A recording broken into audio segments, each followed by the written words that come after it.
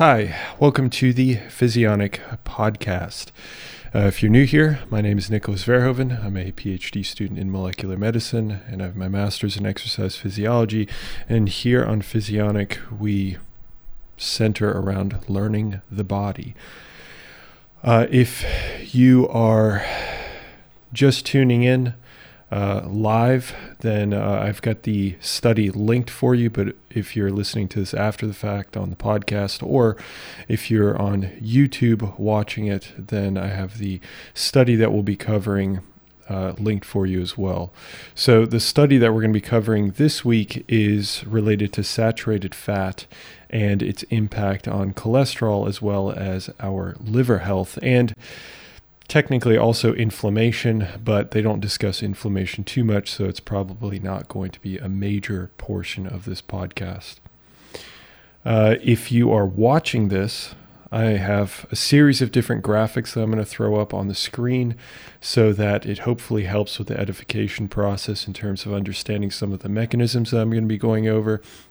I've been trying to get feedback from people and try to listen to people that have spoken in the comments, said that certain things were too complex or things that I needed to explain further. So hopefully I can do a better job over the coming weeks and months to improve that experience so that people can get a better education out of these particular podcasts.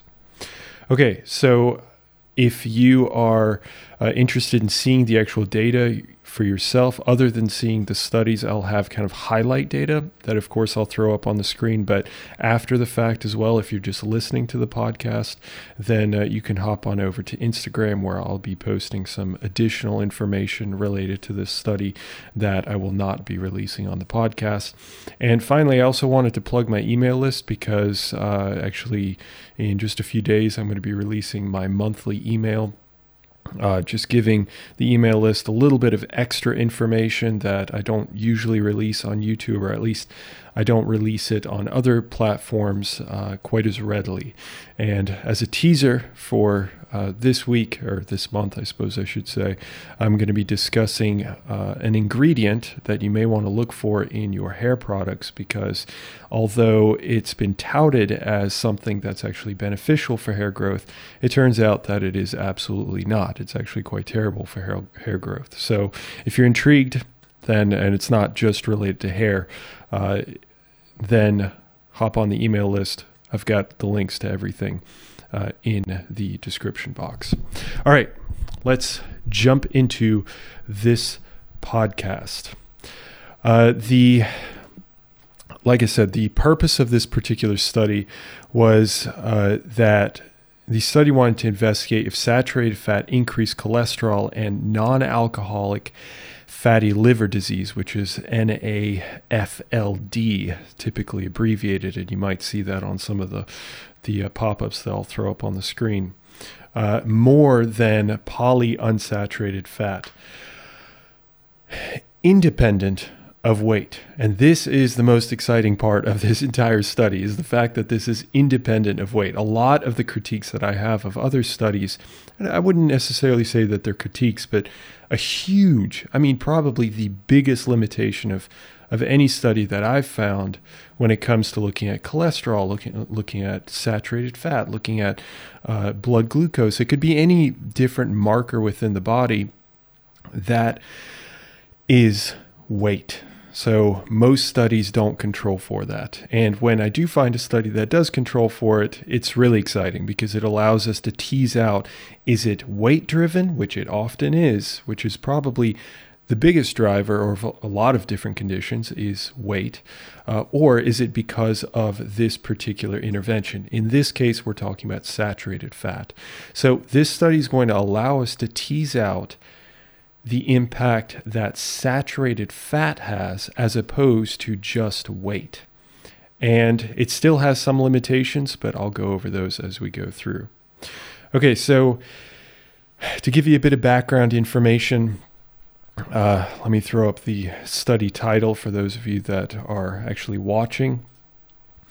But to give you a bit of background information is that saturated fat is a molecule just like any other molecule. If you think of proteins, proteins are made up of amino acids, which are kind of smaller molecules kind of clumped together to create a larger molecule known as a protein. If you think of a glucose molecule, if you think of a fructose molecule, a galactose molecule, all of these are molecules. I mean, we're all made up of molecules. And a fat is the exact same thing.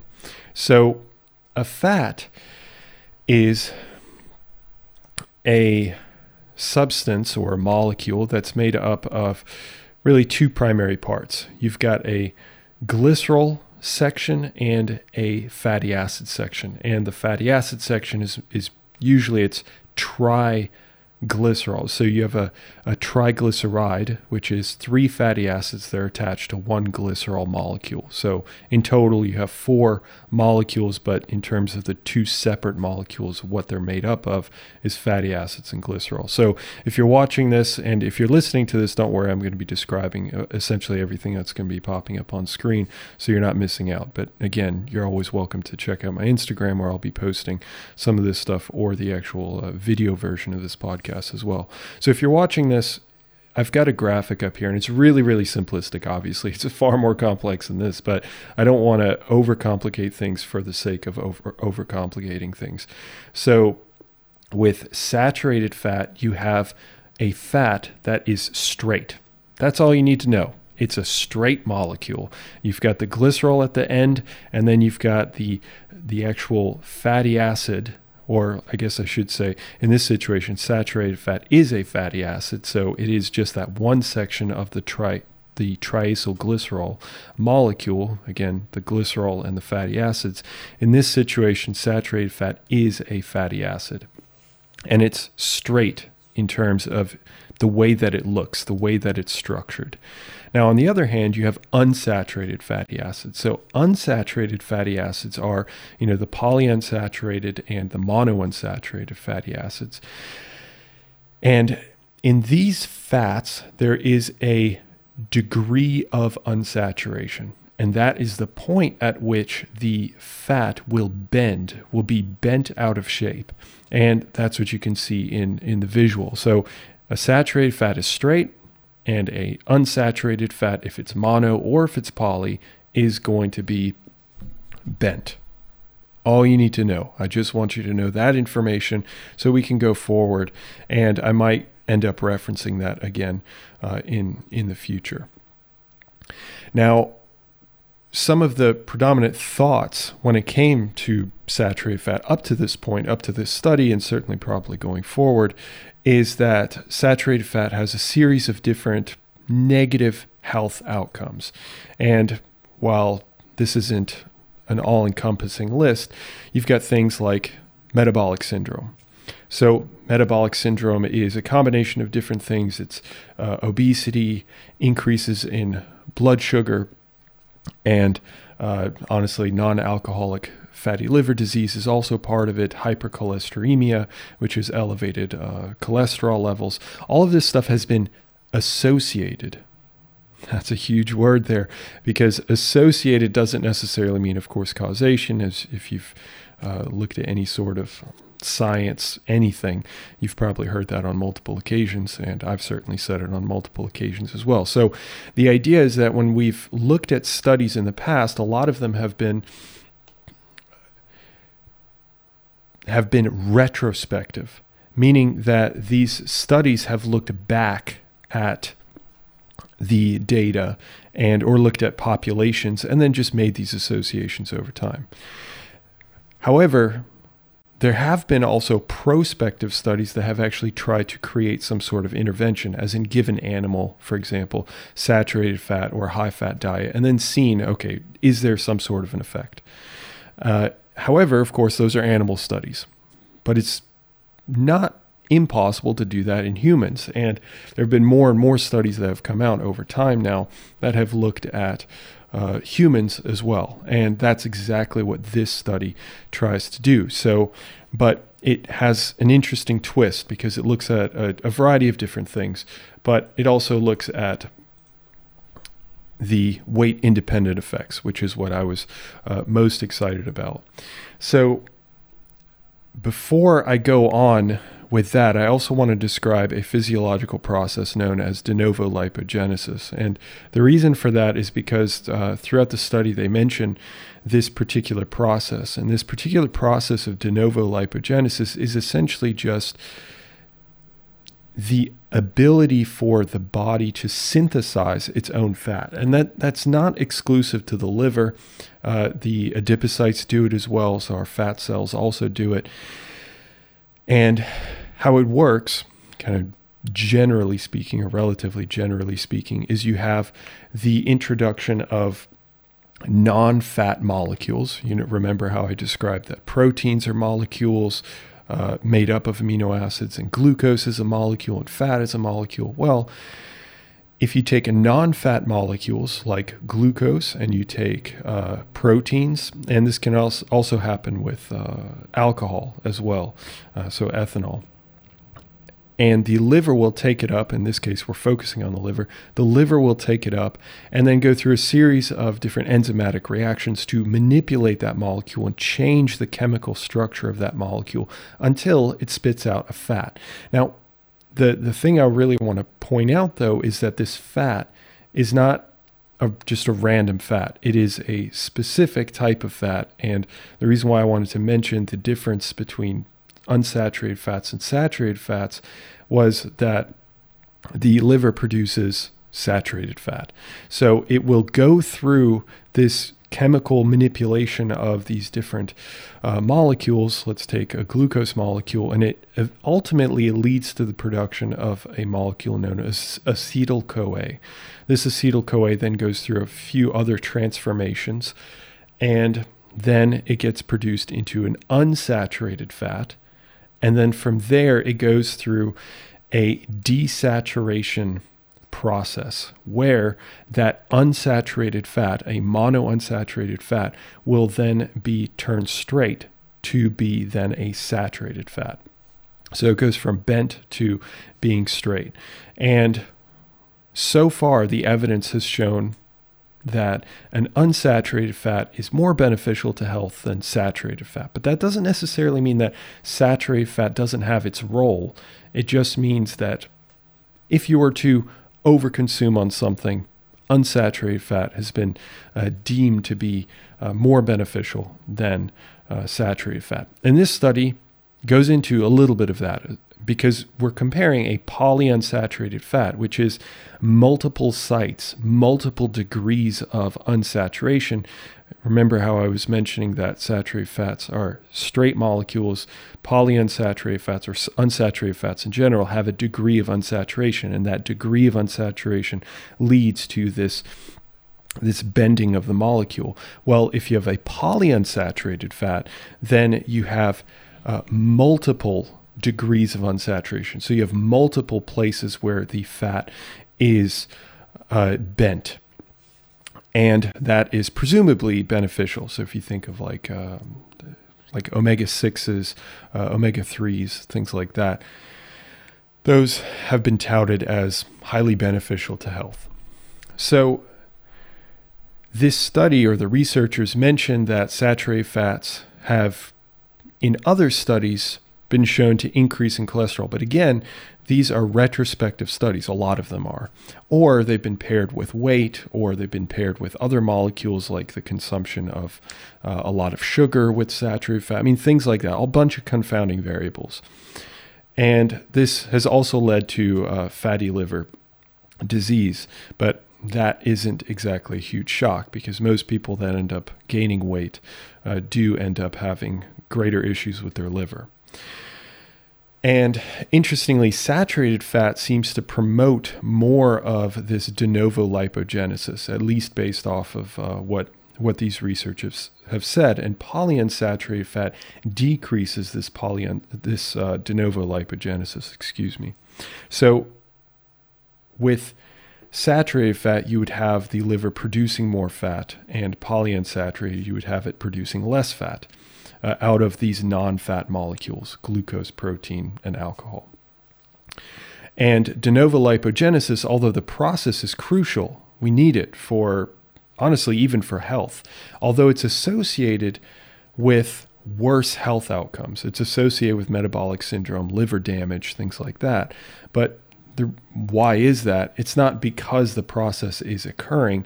It's because we do have to have that process. If we don't consume any fat whatsoever, which is incredibly unhealthy, and we ultimately will end up dying, but the body does combat that by actually producing its own fat. But it can only produce certain types of fats, and we need a range of different fats, different chain lengths in terms of different molecule lengths of fat that our body needs. And it can only produce certain lengths of fat.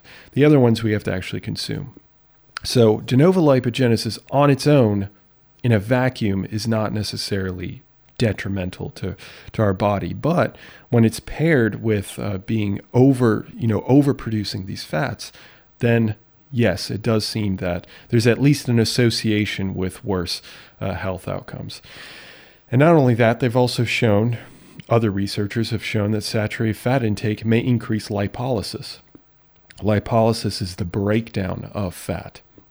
Now you'd think, okay, well that's a good thing, right? You're breaking down fat, but the idea is that apparently, according to these researchers, is that it's through an inflammatory mediated process. So the trigger for that breakdown in fat is not due to kind of conventional means, but through an inflammatory mean, and that leads to that release of fat from adipocytes, from fat cells. And we'll touch on that again at the very end. But now I actually want to go into the study design, and then we can look and discuss, for those of you that are listening, the results that they got, and then some potential explanations, as well as the big takeaway. What can we actually walk away with this study? What information have we gleaned? So again, if you're watching, I will throw the actual study design up so that you can watch it or look at it for yourself. And it's really simple. They had 61 men and women between the ages 20 and 55 years old that were put into two groups. I imagine you could probably figure out what those two groups were. There was a saturated fat group, and they had a polyunsaturated fat group. And these individuals were left to be in these groups for 8 weeks. They were told, okay, you need to consume saturated fat or you need to consume unsaturated fat. Now, obviously, you can't just tell people to do that because that takes a lot of training. That takes a lot of work. So the researchers did something really simple. They were like, here is your portion of muffins. So that's all they had to do. They had to meet two criteria. One, they had to make sure that these people were gaining weight. And I know I've said that this is weight independent. I'll get to how exactly that's the case. So these individuals had to be gaining weight, and they had to be consuming either their unsaturated fat or their saturated fat. And these individuals were largely overweight, not obese, but overweight, but overall healthy. So their blood pressure was normal, blood glucose was normal, cholesterol was normal, everything else was normal in terms of different parameters to determine if someone is healthy or not. And they had to, at the end of the study, they had to have gained about 3% of their total body weight, which isn't a massive jump by any means, but we'll see how that kind of plays into things as well as we go through some of the data. Now, for a great control, and I'm really glad that the researchers ended up doing this, was that they made sure that these muffins were of identical, like in terms of caloric content, so the amount of energy that these muffins provided, and I believe they consumed like 3, something like that, throughout each day. So the caloric content was the exact same. The macronutrient distribution, so in terms of the number of carbohydrates, the amount of fat, as well as the amount of protein that was found in each muffin, was the exact same. The only difference was the actual structure of the fat. So polyunsaturated, or was it saturated? Only difference. And again, that both groups had to be gaining weight over time. And then the researchers measured these individuals' blood cholesterol, their liver fat, their pancreatic fat. So the pancreas is the organ that ends up releasing insulin, for example. which is what it's most well known for. Visceral fat, which is the fat that's found around the organs, as opposed to subcutaneous fat, which is what's under your skin. If you're trying to get like six-pack abs, you're trying to get rid of subcutaneous fat, but visceral fat is more detrimental to health than subcutaneous fat, or at least that's what the research has come to that conclusion so far, and a few inflammatory markers. But again, we're not going to be so focused on that. I'll touch on it just to make sure that I cover it, but we're not going to be too focused on it. Now, here's another brilliant thing about this study is that not only did they gain weight for 8 weeks, so they were told, hey, continue to gain weight, and they were checked, of course, to see are these people gaining weight over the course of the study? And if they weren't, then they had their nutrition slightly adjusted. So as in they consumed like an extra muffin or half a muffin or something along those lines. And compliance was actually really great. It was like 93%, 94%, I think, for one group, and another group was like 97% compliance. So these individuals did stick to the diet, and they only had one dropout. So out of the 61 participants, one person dropped out, which is absolutely fantastic.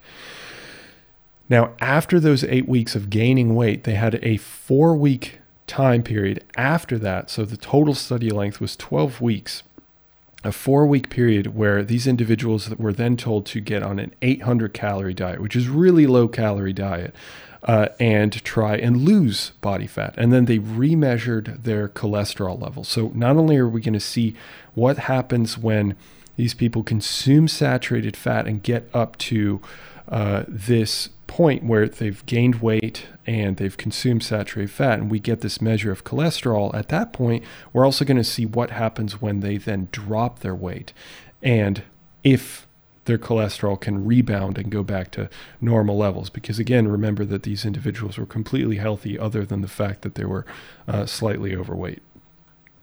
Okay, so now let me make sure that I throw this up here for everyone who's watching. Oh, wrong one. We'll get to that. Talking about cholesterol. So let's go into a little bit of the data on cholesterol. So we're really focused on three different outcomes. One, we're looking at LDL cholesterol. 2, we're looking at HDL cholesterol. And then we're going to look at a combination of the two. So total cholesterol, which is really a combination of IDL cholesterol, VLDL cholesterol, HDL, all kinds of different types of cholesterol. And again, I need to repeat this, that this isn't technically looking at cholesterol itself. It's looking at particles or vessels like UPS trucks that hold cholesterol within them. But essentially how it works is that the liver will produce these LDL particles as well as HDL particles and send them out into the bloodstream. And LDL is packaged within it, has cholesterol in it. So the more LDL particles you have, the assumption is that you have more overall cholesterol. And these LDL particles will then deliver cholesterol, again, like UPS, to all these different tissues. And once it's delivered all of its cholesterol that it can, if there's still cholesterol left over, then you still have elevated LDL cholesterol. Now, HDL, on the other hand, it's like shipping cholesterol from the periphery, from the other cells of the body. So think of like muscle cells, for example, or pancreatic cells, or whatever it might be. Just any tissue that's in the body that's not the liver will then dump cholesterol into HDL particles, and those will then deliver that cholesterol back to the liver, where it is then dealt with. And there are a number of different ways that it can deal with it, by either decreasing synthesis, and the same thing happens with LDL. Some excess LDL particles will end up at the liver where they attach to LDL receptors, so different proteins that essentially sense if there's elevated LDL, and will then be internalized, and the liver will then,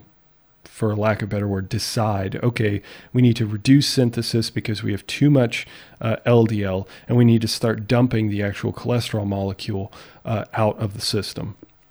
And it does that by, well, you literally just poop out the extra cholesterol that you have in a normal situation. Now, there are certainly people out there that have genetic variations and issues where their liver doesn't function that way. Or if they are massively over-consuming on, just in general, or massively over-consuming on different molecules. I don't want to give too much away at this point, but massively over-consuming on particular molecules, and that leads to the liver then being completely overwhelmed, and it has to keep pumping it into LDL particles and pumping it out into the bloodstream. Okay, so what do we see, right? LDL is quote-unquote bad cholesterol. HDL is quote-unquote good cholesterol. Now, the way that they showed the data here, and again, if you're listening to this, don't worry, I'm going to explain things, is that they're showing the relative difference between the group that consumed the unsaturated fats compared to the group that consumed the saturated fats. So any elevation, any change that you see is against the saturated fat. So if you see elevation, which if you're actually looking at the data, and I'll again explain it, total cholesterol is increased in this situation. So that means that the saturated fat group had elevated cholesterol over the unsaturated fat group.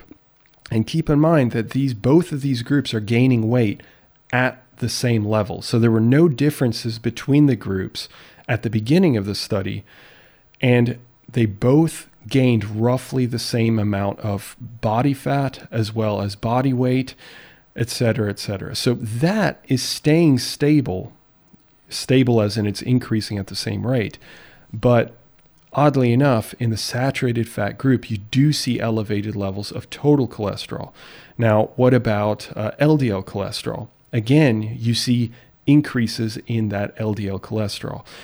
And non-HDL cholesterol, which is made up of VLDL cholesterol, which is also released from the liver, IDL cholesterol. I mean, I'm not going to go into all the different types of cholesterol, but there's VLDL, IDL, HDL, LDL, and I think there's UDL is another one. And then you have different iterations within those classes of cholesterol. It gets pretty complex. So again, I'm not going to go too much into it, but non-HDL cholesterol is not something you want to see that's increasing as well. And unfortunately, for the saturated fat group, you do see increases in that specific parameter. And finally, in HDL, you don't see a change, which means that the HDL particles aren't increasing, which is the thing that you actually want. You want the LDL particles to decrease, and you want the HDL particles to increase. But unfortunately, you're seeing the exact opposite in the saturated fat condition. So for those individuals, you're seeing elevated LDL and decreases in HDL, which is, maybe not decreases in HDL, but you're seeing no change in HDL, so no improvement at least. And then another odd thing was that their triglycerides remained relatively the same. So usually you have this kind of in combination increase of LDL particles as well as triglycerides, but unfortunately that didn't happen, which was kind of a strange occurrence in this situation. And they do offer some potential explanation for that as we get near the discussion section of this study. Okay, so one qualm that I have with this particular way of showing the data is that although you're showing that there is a difference between the saturated fat group and the polyunsaturated fat group, the issue with that is that you're not showing them side by side. So you can't necessarily say that, you can say that there's a difference between the two, but you can't necessarily say that it's not because the polyunsaturated group dropped their cholesterol. Maybe the saturated fat group maintained their cholesterol and the polyunsaturated fat group dropped their cholesterol, and that's why you have a difference. Now, ultimately, that turns out not to be the case, and based off of other literature as well, most likely that's not what's happening. But based on other literature, we do know that polyunsaturated fat does decrease cholesterol. So there might be a kind of a double effect there. So if the dramatic rise in cholesterol is completely because of saturated fat's fault, We can't necessarily say that, but I think it's pretty safe to say that there is an increase in total LDL, non-HDL cholesterol when it comes to the consumption of the saturated fat. Okay, so then they wanted to look at, and this is, I was happy that they looked at this as well, but they wanted to look at some potential mechanisms, because if you have an increase in cholesterol, why is that, right? I mean, is that because the liver's synthesizing more LDL particles because it can't handle the amount of cholesterol that's coming in, or that it's generating so much cholesterol, leading to this overproduction of LDL? Or is it not dumping it efficiently? Is it, are the enzymes still upregulated, where you've got more of these enzymes that are producing cholesterol? Is the factory not shutting down part of its processes to handle this excess cholesterol? What's going on there? So they looked at two different markers, and although they didn't actually show the data for this, which is really unfortunate, I do wish that they had shown this, but they looked at a blood marker of cholesterol synthesis, and they found that it was not elevated. So it was not elevated with the saturated fat group. So the cholesterol synthesis, at least based off of this one marker, the actual production of more cholesterol was not elevated with saturated fat. So what's going on then? Then maybe on the back end, then the liver isn't dumping enough cholesterol, and then we're excreting it out on the back end. So then they looked at a particular protein, which I did create a graphic for this as well. Hopefully this helps you understand it. It's a bit of a complex protein. It's called PCSK9, or proprotein convertase substilicin kexin 9.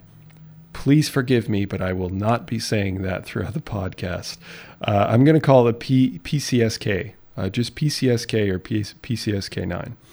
And what it is it's a protein. That protein, I briefly described this. So let me actually describe what it would normally happen again. If your liver is functioning normally, and it typically is, so if you're alive, your liver's probably doing at least some level of this, maybe a little bit worse for some people and a little bit better for others. You have these receptors that kind of stick out of the liver cells. So you've got millions and millions of liver cells that make up your liver.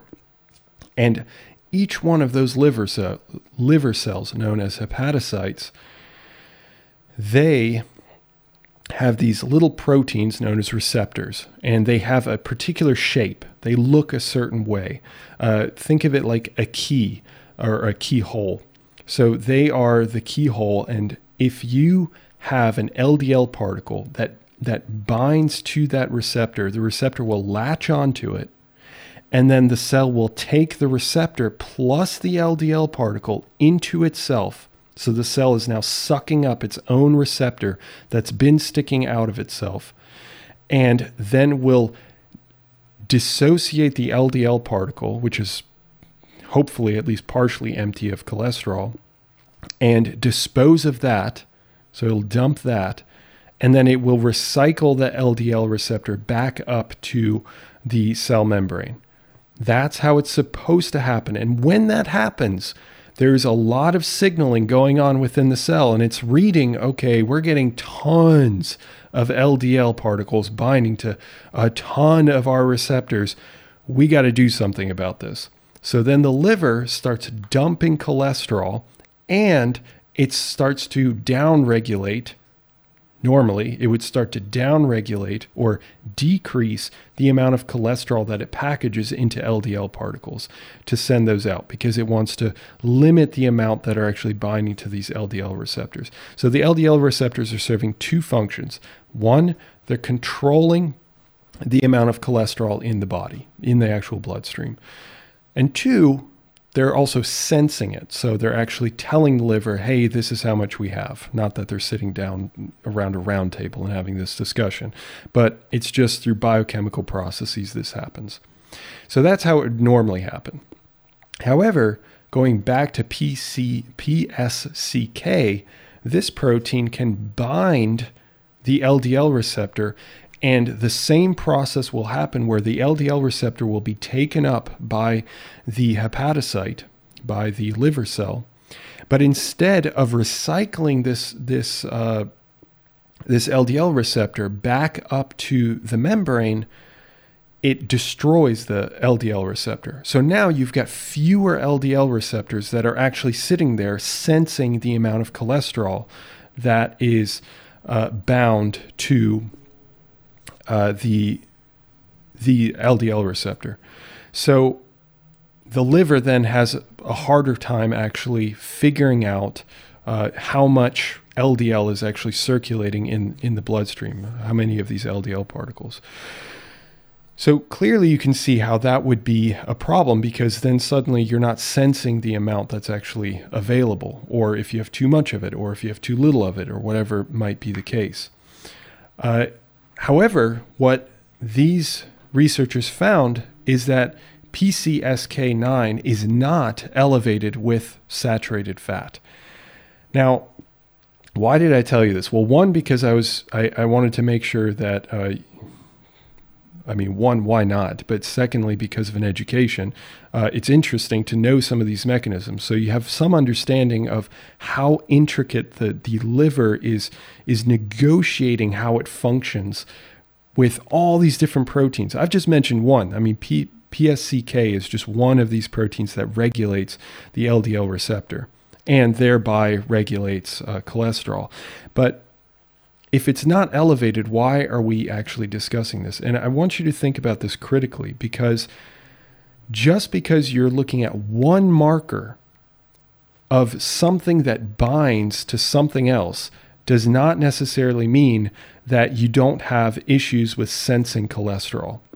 So this PCSK was not elevated in the saturated fat group, nor was it elevated in the polyunsaturated group. So, okay, that's fine, but that doesn't necessarily mean that the liver still isn't struggling to actually sense cholesterol. And that is what I would say is a limitation of this study. I wouldn't necessarily say it's a limitation, but I think that they extrapolated certain information. They said, well, there's potentially nothing wrong with the liver, and I would not agree with that overall thought process. So I know it's a long story, but it's really important that we look at these kinds of things and be incredibly critical, in a constructive way, to really understand that just because you have a measure of something doesn't mean that it tells the entire story. So looking at both of these measures, the marker of cholesterol synthesis and looking at this one protein that binds to the LDL receptor, that doesn't tell you a full story. That doesn't tell you, like if they had measured the LDL receptor itself, the amount of the LDL receptor, that would have told us a lot more information. Now, the problem with that is that we can't do that in humans. We can't tell people, hey, would you mind if we drill a hole in your body and stick a tube and just snip some of your liver off, and then we're going to quantify the amount of LDL receptor? That's pretty unethical.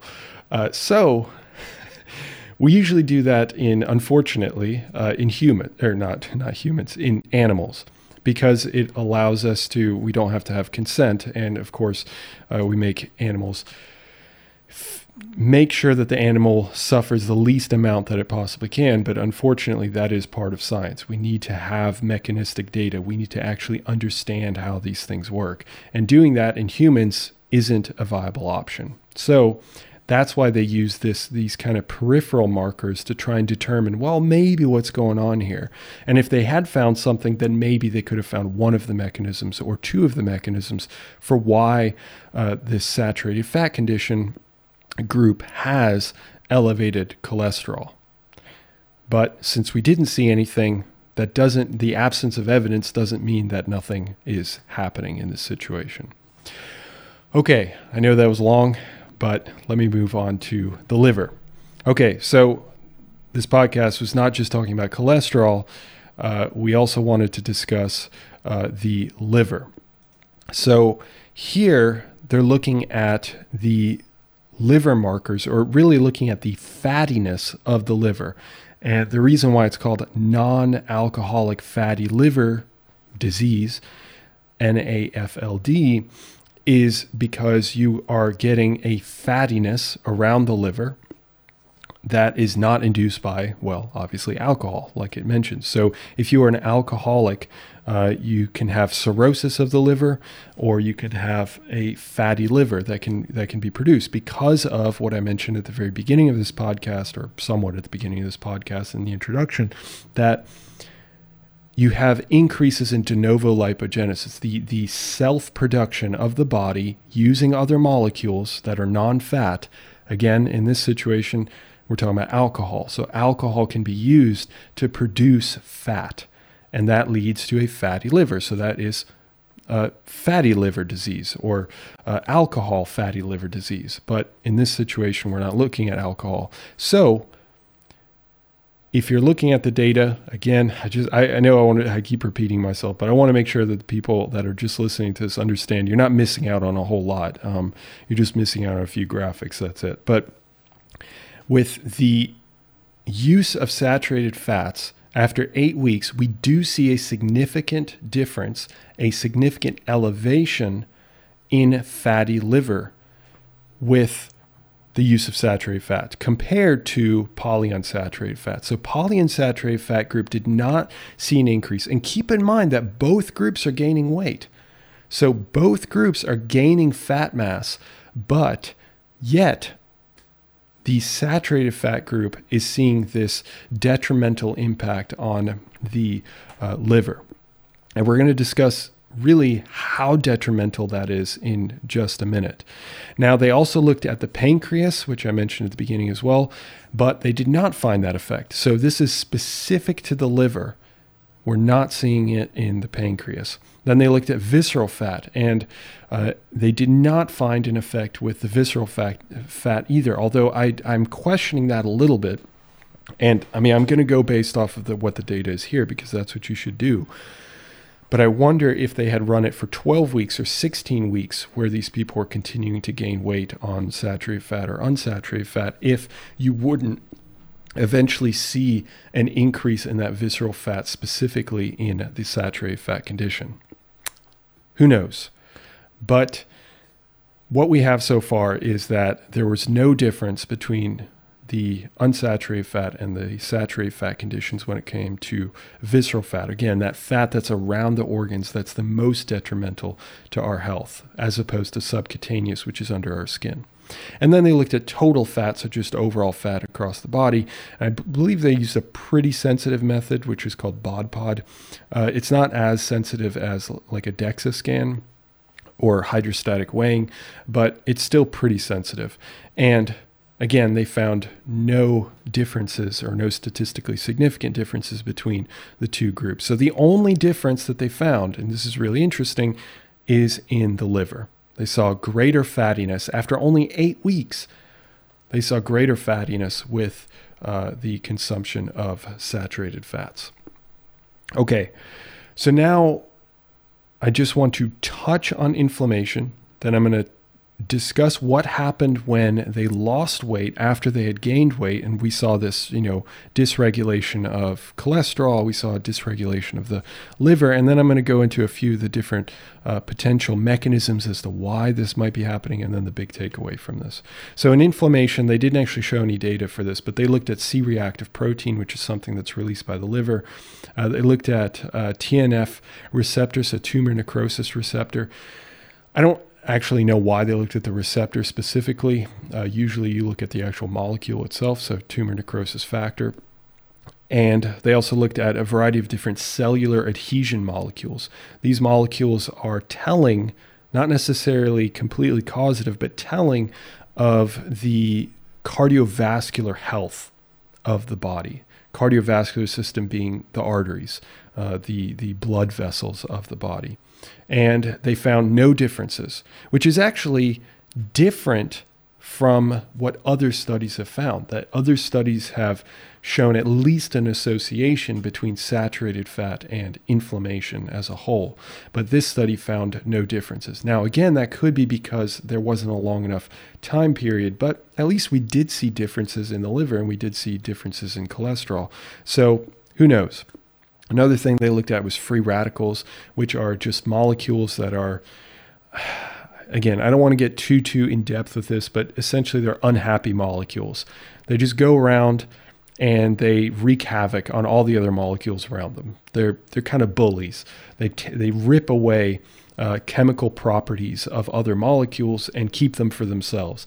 And it leads to all the other molecules around them becoming really unhappy and unstable. And that's really the big point, that they lose their functionality. So a fat molecule can't function like a fat molecule. Protein molecule can't function like a protein molecule, et cetera, et cetera. But they did find, again, that there were no differences in that free radical damage between the saturated fat and unsaturated fat. Now, here's another interesting point, is I mentioned that we're going to discuss liver one more time.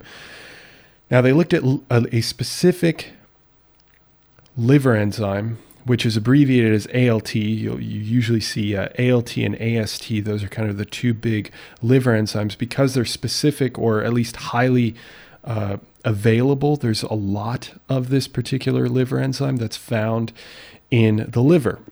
It's not found in other areas of the body. So if you see high levels of it that's kind of circulating in the bloodstream, that's not a great sign. It's like, it's a little bit akin to like seeing smoke. If you're seeing a lot of smoke, there's probably a fire around. And that's exactly what this enzyme, if you find a lot of it in the bloodstream, that means that probably the liver's in trouble. Something's going on. So they measured this liver enzyme, and you can actually get this tested anytime. I mean, if you go to the doctor's office, if you just look up on your sheet when they test your blood and they give you your results back, if you see ALT, that's what I'm talking about. This is this specific enzyme. So if it's within normal ranges, then you know your liver's pretty healthy. It's doing okay. And in this situation with the saturated fat group, they saw an increase by 18% in the saturated fat group. So a significant increase in this ALT. So what does that mean? That is not a good sign for the saturated fat condition, because what this means is that the liver cells are dying. So certain liver cells are starting to undergo some level of cell death, which is ultimately leading to this leaking of this ALT molecule or enzyme, protein, however you want to define it. They're all the same. They're all correct. So ALT then leaks out of a damaged fatty liver. And this would also happen with like cirrhosis of the liver. It's essentially the liver not exactly telling, it's like being forced to convey this point of, okay, we got a major problem here because the liver cells are starting to die off. Now, fortunately, the liver can regenerate. But still, do you really want that? Do you really want your liver to be under that undue amount of stress? And the answer is probably not. But they did not see that with the unsaturated fat group. So again, this again implicates saturated fat, that you see this increase in this leakage of ALT. Okay. So that was my inflammation section. Not too much, but still I wanted to cover that. And now weight loss. What happened after, okay, they gained weight for 8 weeks. They're consuming either saturated fat, they're either consuming unsaturated fat. We've seen the differences in cholesterol, liver, pancreas, overall fat, inflammation. What happens to specifically cholesterol? They only looked at cholesterol for this 4 weeks of pretty extreme dieting at consuming only 800 calories. And do I genuinely believe that these people stuck to consuming only 800 calories? No, I don't. Because going from gaining weight for 8 weeks to suddenly getting cut down to 800 calories, that's a drastic difference. They might be able to keep that up for like a week, but eventually your body starts to fight back. And they didn't do a whole lot of controls for this. But does it matter? No, it doesn't. Ultimately, what matters is that both groups lose roughly the same amount of weight, which was the case. They lost roughly the same amount of weight. And what happened? Well, they didn't show the data for this, but they did mention what actually happened. And according to the researchers, we see a reduction back of cholesterol back to normal values in 4 weeks' time of losing body weight and body fat. And that the liver enzymes that I just mentioned, the ALT, returned back to normal values, or at least return back to what the values were for the polyunsaturated group, which was normal. So what does this tell us? It tells us that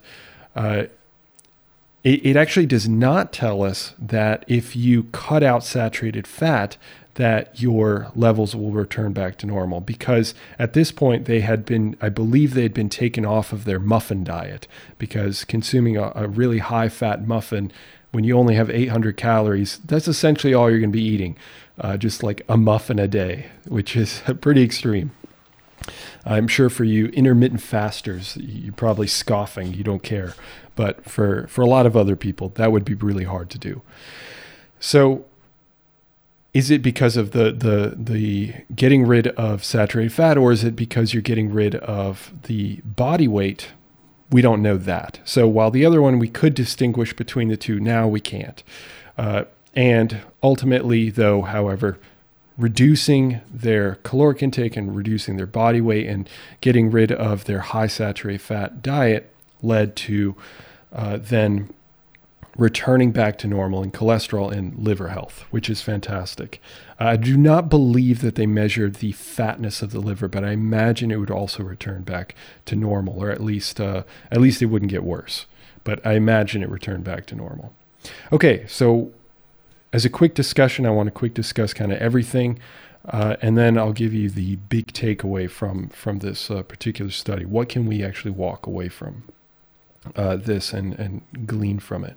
So saturated fats increase cholesterol and non-alcoholic fatty liver disease, as evidenced in the increase that we saw in cholesterol, increased fat deposition in the liver, and increased liver damage. In contrast, however, so we've been so focused on the saturated fats, the polyunsaturated fats, however, protected the liver. So it actually, they did mention this, and I don't know if it was actually statistically significant, but they said that there was a slight reduction in liver fatness. So at the very least, polyunsaturated fats don't hurt the liver.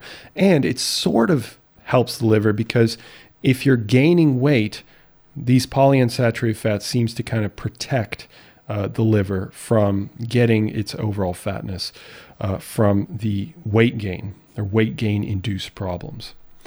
They found so this was interesting. They also measured the actual uptake, the actual consumption by the liver of these saturated fats. So if you're consuming saturated fats, they enter your intestines, they get broken down, they enter your bloodstream, you have this elevation in saturated fats. Where are they going? Okay. One of the areas that they might go is the liver. And then the idea is, okay, well, maybe because of this high increase in saturated fats, that it's entering the liver, it's stimulating this production of cholesterol, and therefore it's producing these effects, increases in cholesterol and whatnot. But interestingly, they did not find that there was an added uptake of saturated fats by the liver. So then where are we getting these effects? Why are we seeing increases in non-alcoholic fatty liver disease, for example? And they think that there's some other mechanism, that there's some other way that saturated fats are having a negative impact on the liver in this situation, that there is an increase in de novo lipogenesis. Now, again, remember that de novo lipogenesis isn't turning a fat into a fat, okay? It's turning a glucose molecule, protein, and an alcohol molecule, although we're really more focused on the first two, into a fat. And these people are over-consuming food in general because they're gaining weight. So saturated fat may not directly lead to this production of to this production of cholesterol, but through de novo lipogenesis, saturated fat may indirectly promote de novo lipogenesis by maybe binding the liver cells and having some sort of receptor that recognizes saturated fat, and then it leads to signaling within the cells that lead to de novo lipogenesis. or maybe cholesterol binds to the hepatocytes. I mean, we're not going to have answers to that, at least not based off of this study. But what we do know is that saturated fats themselves didn't enter the liver and lead to this overproduction or this overconsumption of fat, where the liver was starting to have this fattiness because of the extra circulating saturated fats directly, but maybe indirectly. And then they quickly addressed that it could be due to this increase in lipolysis from the fat cells. And I mentioned this at the introduction, that other research has shown that saturated fats then increase the amount of lipolysis or the release of fats from fat cells. And they found no evidence in non-esterified fatty acids, which essentially is saying that there's no evidence of increased release of fatty acids from the adipocytes, the adipose tissue, the fat tissue. But they thought that maybe it could be due to increases in chylomicrons. Chylomicrons are a little bit like LDL particles that transport cholesterol to the rest of the body. Chylomicrons will transport cholesterol and fats and stuff like that from the intestinal cells to the liver and deposit fats and cholesterols. So it's probably not inflammation mediated. That's essentially the big point that they're trying to get across here. Okay, so the big takeaway, as I finish this off, it's been a long time. I've been talking a lot of science at this point. The big takeaway is, according to the study, there is evidence that saturated fat slightly increases cholesterol and increases non-alcoholic fatty liver disease in healthy individuals. Okay, they are overweight, but they are technically healthy. Their cholesterol was perfectly normal before. And the big point here that I was super excited about is that it's independent of weight. Even though they did gain weight, the other group also gained weight. So at the very least, what we can conclude is that polyunsaturated fats are better than saturated fats. Unequivocally, like point blank, polyunsaturated fats are better than saturated fats. But the cholesterol effects are reversed by either weight loss or the removal of saturated fats from the diet. However, consuming polyunsaturated fat protects against cholesterol increase and liver fatness, in spite, this is big, in spite of weight gain. So even though you're gaining weight, polyunsaturated fats protect your cholesterol levels and protect your liver from damage as well as fatness in general. Okay, that was a lot of information. Again, just as a reminder, if you would like to actually see the data, I will have this study linked for you. Also, I will have some of the graphics and whatnot on Instagram, so you can check those out, or you can, of course, check out the video version of this podcast. Although I do discuss a little bit more in depth on Instagram, so be sure to follow me there. And check out the email list again, just as a quick reminder, because I will be releasing some content that's not going to be releasing on any other platform for probably a good 6 weeks. So if you're concerned about hair loss, this would be the month to sign up to the email list. Okay, hopefully you got something out of this. Hopefully you found this informative. And as always, I really genuinely hope that I have the pleasure of speaking with you in the next one. Have a good one, guys. See ya.